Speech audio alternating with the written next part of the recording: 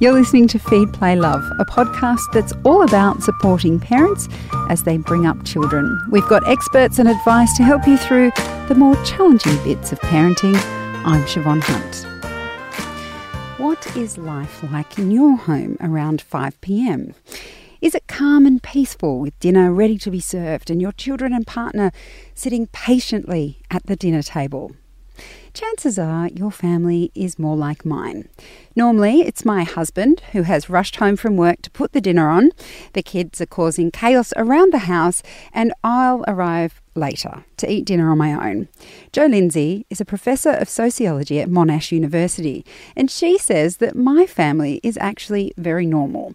She's done research to show that while families strive to eat together, it's not always a realistic assumption. Jo's on the phone now. Hi, Jo. How are you? Hi, I'm well, thanks. What are the arguments we commonly hear for why families should eat dinner together? Well, often these are based on, I think, previous assumptions a lot of the time, but eating together is seen to assist with nutrition, but also increasingly solve a whole lot of social problems. So I have seen articles claiming that eating together solves relationship problems, it reduces depression, can even stop the possibility of teen pregnancy. Wow. So it's almost seen as the panacea for all of the world's problems. And is there much research to back up these claims?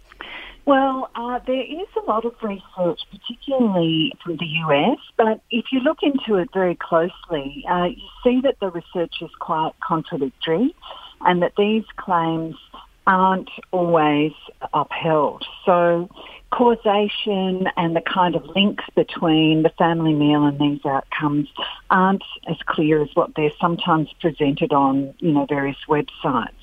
And look, I can see that perhaps, when you do look at it properly, that maybe you can't say that eating together will reduce teen pregnancy. That seems to be quite a big claim.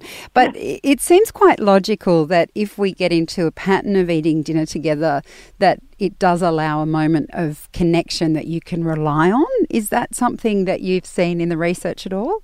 Yeah, sure. But I think that also the way that family lives are playing out means that it's quite challenging to organise that on a nightly basis, at 5 or 6 o'clock, as you were saying in your intro. So I think families do absolutely enjoy eating together, enjoy the opportunity to connect, and that over the dinner table is one important way of doing that. But often that's reserved for special occasions rather than something that can be achieved every night. And why are people finding it hard to eat together? What are the kind of obstacles most people face?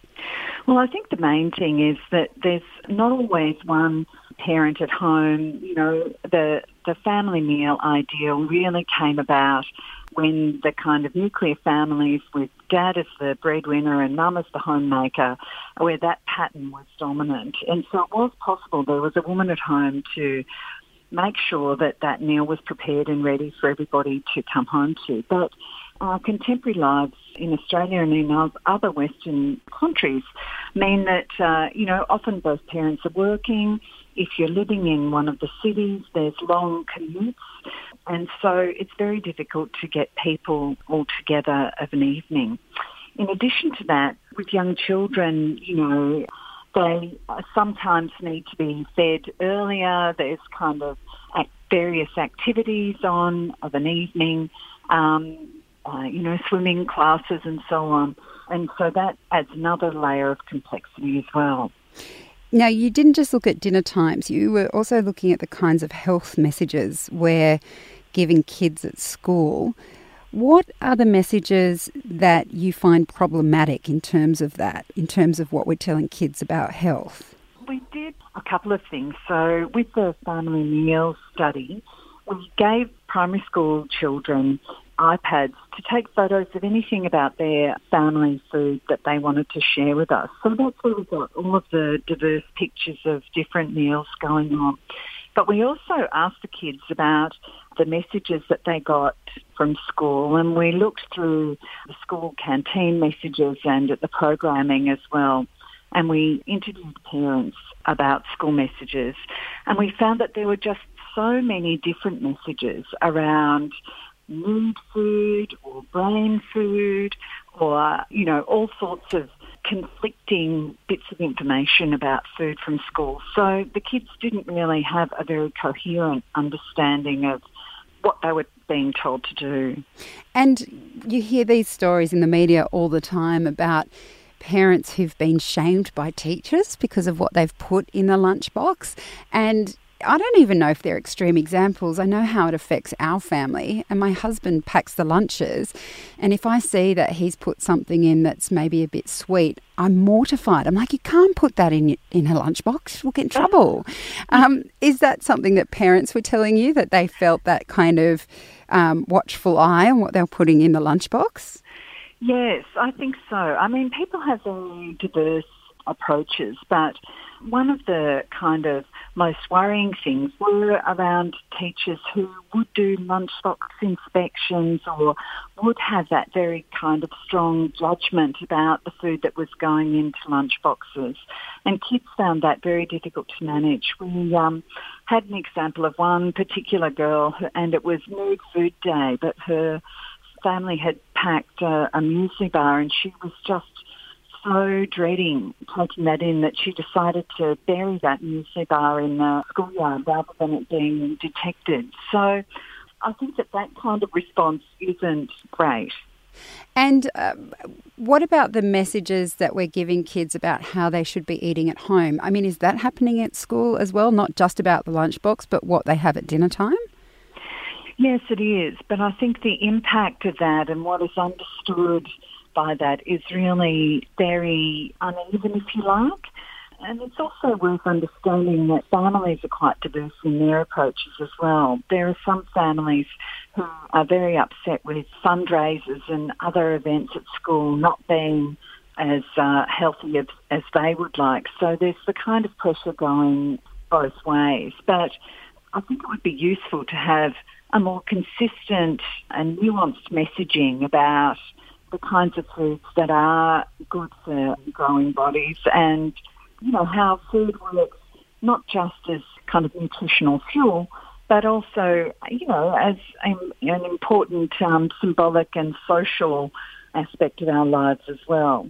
Because there's so much judgment on parents anyway, and everyone has their take on how much is too much sugar. And you kind of take it for granted that is the way we should all be thinking. And of course, we don't want to dose our kids up to their eyeballs with sugar, but sometimes the way the judgment comes across is that you're really harming your child if you let them have a lollipop or something. Yeah. And that seems too much pressure for parents, and it kind of takes away some of the joy of being a child and being a parent to allow the occasional treat. Yeah, that's right. I think that there is this kind of disconnect of people going very hard on the nutritional message, but it doesn't mesh with our kind of, cultural messages around belonging or around celebration and, people being able to have a cake for their birthday or a lollipop, as you say. So I think there is a real kind of judgment and trouble around food, and this is something we need to work on together.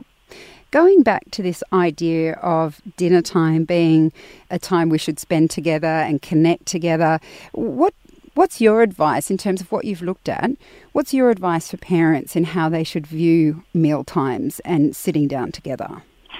Well, I guess I have a kind of more open view. I think if you really value sitting down together, then that's fantastic, and I would absolutely encourage it. But if it is really challenging and conflict prone and it's just too hard to do, then I think it's absolutely fine to think about other ways of connecting with your child, and that, we can eat well whether we're all together around a table or if we're at the bench or if we're eating separately. And so I guess I would say it's good to take the pressure off family meals. and that we can still achieve those kind of connection and health goals through other means. Jo, thank you so much for your time today. My pleasure. That's Jo Lindsay. She's a Professor of Sociology at Monash University. Feed, Play, Love is a babyology podcast produced and presented by me, Siobhan Hunt. I'd love to hear from you, so if you'd like to get in touch, email me at feedplaylove@theparentbrand.com.au. See you next time.